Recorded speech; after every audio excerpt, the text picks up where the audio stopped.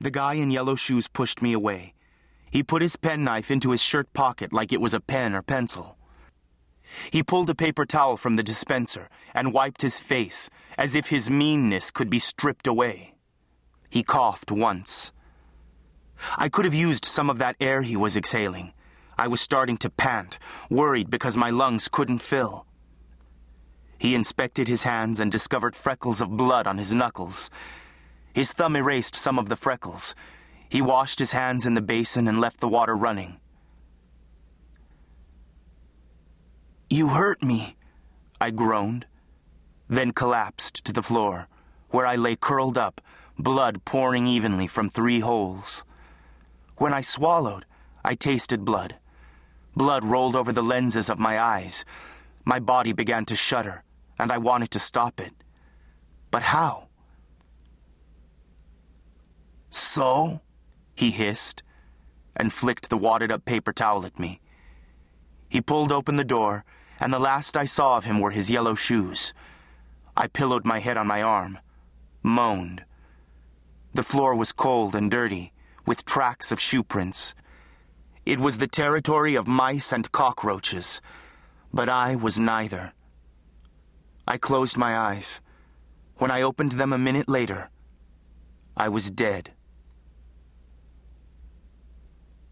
My name is Jesus, named after my father, whose own father was Maria Jesus, born in the 1940s in Jalisco, Mexico. But I was known as Chuy at East Fresno High. There was nothing really special about me. I ran cross-country, ate my lunch with friends, and with those same friends, all average-looking like me, crowded around the fountain, eyeing girls. It had been a good life, until now. As I rose out of my body, I realized that the pain was gone, but so was my last year in high school. So was the fall dance, my time with Rachel, who was not yet mi novia, my girl, but might have been if I could have brought her into my arms and convinced her that I was one marvelous thing. That evening, I would have had every chance. After all, I had borrowed my Uncle Richard's Honda, which was tricked out and lowered like a cat, with 10-inch speakers in the panels and clear lights that cut a path on dark streets.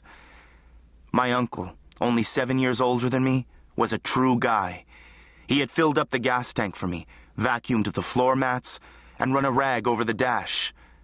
He had even replaced the air freshener, a tiny cardboard tree that swayed under the dash when later I took a sharp corner, tires chirping.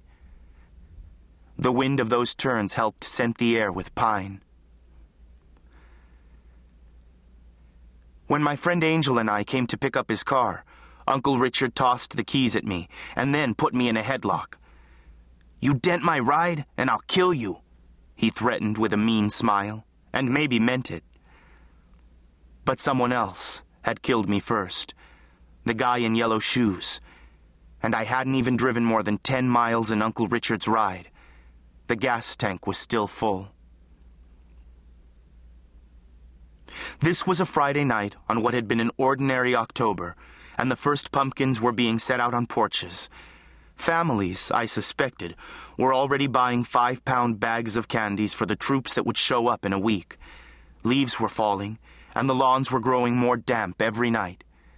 The chilly mornings put people in sweaters and coats. But I was not going to be around for Halloween. The last year I had vowed that I would go trick-or-treating. Me and some friends had intended to put on masks and go door to door, croaking in our teenage voices, "Trick or treat!" If the homeowners had ripped off our masks, they would have discovered boys that were really men. My good friend Jason, in fact, already had a beard. But I wasn't going to be around. On that Friday night, I rose from my body and wavered like smoke and stared at myself crumpled on the floor. My wounds were gashes that resembled the gills of fish searching for air. They were still pulsating as blood seeped and flowed to the right corner of the restroom. The floor was red, sticky. I remembered a time I spilled strawberry Kool-Aid when I was little, maybe 6, and trying to show me papi that I was a big man, big enough to carry the pitcher to the kitchen table. But I spilled the Kool-Aid, and he spanked me because I did bad. But what bad had I done now? I rose like a ghost. I gazed at my body, the pile that was my young skin and hard bones. My eyes were open, but they couldn't see me, for the light behind them was gone. My fingers were curled, as if I was ready for a fight. But there was no fight in me. I felt shame because I noticed the crotch of my pants was wet. Did that happen during the stabbing? Or in death? It must have been after I died that my bladder released its water. I prayed that was how the body worked when you're brought down with a blade. I hated the thought that my father would pull back the sheet and look at me, his son with legs splayed and presenting a wet crotch for all to see.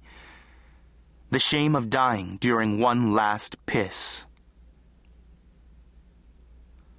A ghost with the weight of a zero, I rose still higher. My body was lean because I was 17, a long-distance runner for the school, and a Saturday weightlifter in my garage. I was also an occasional brick hauler for my dad, a mason for the city who sometimes got jobs on the side. I worked side by side with my dad, his only child, shouldering bags of cement from the pickup truck to backyards. The ghost that was me hovered over my body and watched a guy come into the restroom rapping words to a song about a street killer. I'm sure he thought he was sweet, all suave, as he spun his own made-up rap song about death and drive-bys. But his off-key singing stopped. His mouth became an open sack when he saw me, my body, I mean, and saw that he had accidentally stepped in a puddle of my blood. He made a face at his shoes, black ones just like mine, and scraped them against the floor to rid them of bloody tracks that would follow him out of the restroom, tracks that would quickly grow faint with each step. He left the restroom in a hurry. He called the name Julio 3 times, each time a little louder, with greater urgency, as if he were the one stuck, not me. Who was Julio but a friend, a carnal, who tagged along with him that evening? Dudes, like chicas, never show up at dances alone. They go in pairs, and return home in pairs unless one of them gets lucky. Like Angel and me. Angel was my friend on the dance floor, circling like a shark, and resembling a shark. He had pointed teeth and hair that stood up like a fin. But he was a good dude, really, though more desperate than me to swing into the arms of a girl. And he was uglier than me, plus a little bit chubby around the middle. I was waiting for Julio and the guy with my blood on the soles of his shoes to return. They'll come in, I thought, and help me to my feet, even if it meant getting blood on their shirts and ruining the evening for them. They'll call an ambulance. One of them had to have a cell phone. But before people rushed in to see about the noise, I saw my body quiver one more time. Dang, I thought. I'm going. I'm growing cold.